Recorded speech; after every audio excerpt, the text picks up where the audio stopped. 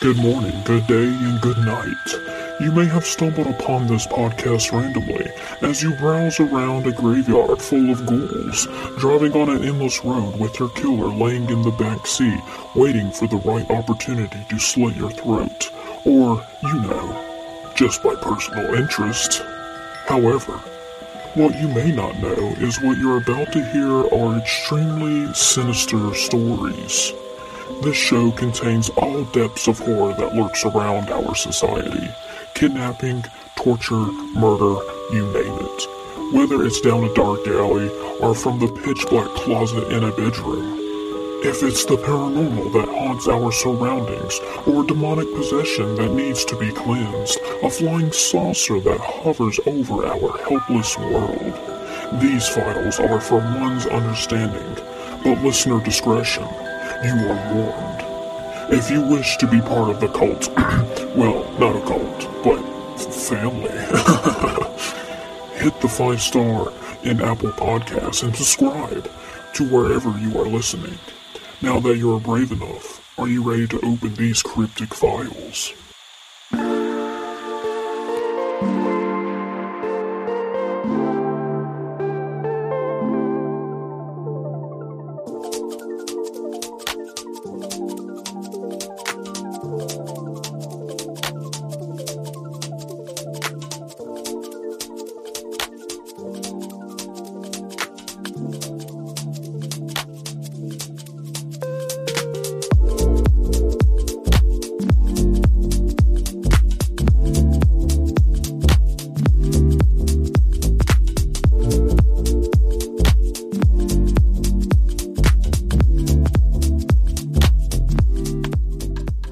Hello everyone, welcome to another episode of Cryptic Files. I am your host, Justin Smith. Today on the podcast, I will be answering a listener's response to the Premonitions episode a while back, and I will dive into a new topic that some of you may have experienced, lucid dreaming. If you have never experienced this, there's a way for you to do so. More on that coming up. Now let's get to the listener's response.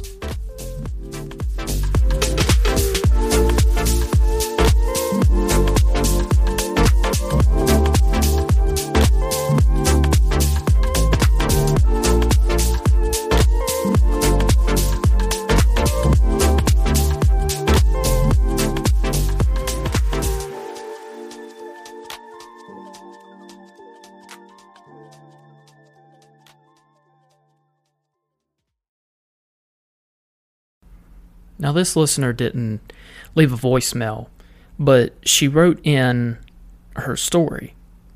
And that's completely fine. I will take voicemails, I will take direct messages, emails, whatever. But thank you for sending this in, and I will read this now. She says, I just listened to your new episode of Cryptic Files, and I have hardly spoke to anyone about this part of me, but I have always had premonitions right before a close family member was about to pass. Mine was never pain, but like a feeling I get all over my body, but inside. Almost like my skin was crawling, but never that feeling exactly. It would just be all inside. It was an empty but heavy feeling. It all started at a very, very young age. Probably 4 is the first time I can remember it actually happening. Then again at 11. Then again at 12. Then recently with my great uncle. He was a little different because I wasn't close with him. But the other 3 I was. And I would always get that feeling about 12 hours before they would pass. The sad part is, I would see them the day before they died. I was a little afraid. A little while, I thought I was the Grim Reaper or something. And me having that feeling was me getting them to move on. But after the 3rd or 4th time, I've pushed that negative thinking aside and realized it's a gift. I was wrong about my uncle by a couple of weeks. But I again, where he and I weren't close, I think that's why it was just so far off. I wanted to know that it is possible you felt it. Maybe not who or why, but it possibly have that gift or ability or whatever you want to refer to it as. May your grandfather rest easy. Thank you, listener. Wow.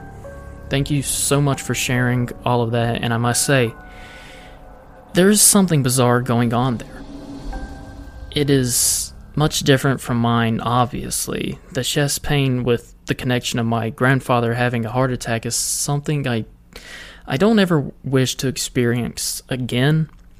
If anything, mine would be a curse rather than a gift, just because, it hurt like hell. However, yours, for example, may actually be a beneficial gift. I'm sorry to know about all the tragedies you have obtained growing up. Like I said in the premonition episode, I never really had a major death that affected me before. The reason I say it could be beneficial to you is that perhaps maybe when you feel this sensation, you could reach out before the death occurs in hopes to maybe stop or at least inform all the loved ones to prepare for whatever may happen. I don't know how many family members know about your gift, but hopefully they don't think you're off your rocker. I sure don't. My questions to you are, is it only family members, and have you ever warned others about this sensation before the death? I would love for you to call and possibly answer these and even tell an in-depth story about your gift. I, for one, wish to not experience whatever I had, but if it does, I'll be waiting on an unfortunate call. There was a new topic I wanted to share with you all, and hopefully you will call the hotline or send me an email about what I'm talking about. Have you ever experienced lucid dreaming? Or are you capable of doing so? If you don't know what lucid dreaming is, it is the ability to have control while you are dreaming. What if we could control our dreams? When most of us dream, our thoughts and actions are involuntary. The dream plays out as if we were watching a movie. But not all dreams are the same. There is another kind of dreaming called lucid dreaming, which is more like playing a video game than watching a movie.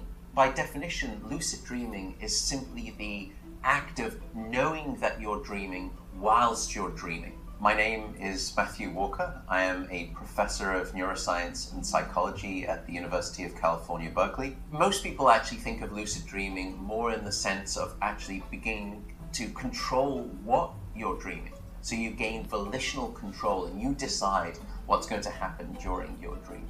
Frequent lucid dreamers claim that they can control many parts of the dream, such as teleporting themselves to another location, learning to improve real-life skills, or even eating fire.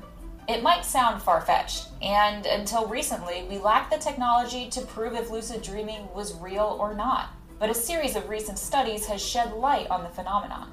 Scientists have designed experiments and they've been able to demonstrate objectively that when people say that they're doing something in their dream, that they actually are. In 2012, scientists reported results from one of the first experiments that objectively measured lucid dreams using fMRI scanners. fMRIs measure the rate of blood flow to different areas of the brain, so they can relay information about a person's thoughts and actions simply through a series of images. For the study, scientists first asked participants to clench their fists while they were awake. This lit up key areas of the brain on the fMRI scanner. After that, participants were asked to fall asleep and dream about clenching their fists. Sure enough, similar regions of the brain lit up in both cases. Lucid dreaming comes naturally to some, but many of us have never experienced the sensation. Have you ever experienced this sensation? I personally remember in one instance I was dreaming of something to the extent that I was traveling somewhere. I don't recall what exactly the dream was about, But I remember waking up and wanting to continue the dream to where I ended up falling back asleep, continuing the same dream. It was a wild situation when I woke up and went on with my day thinking about it.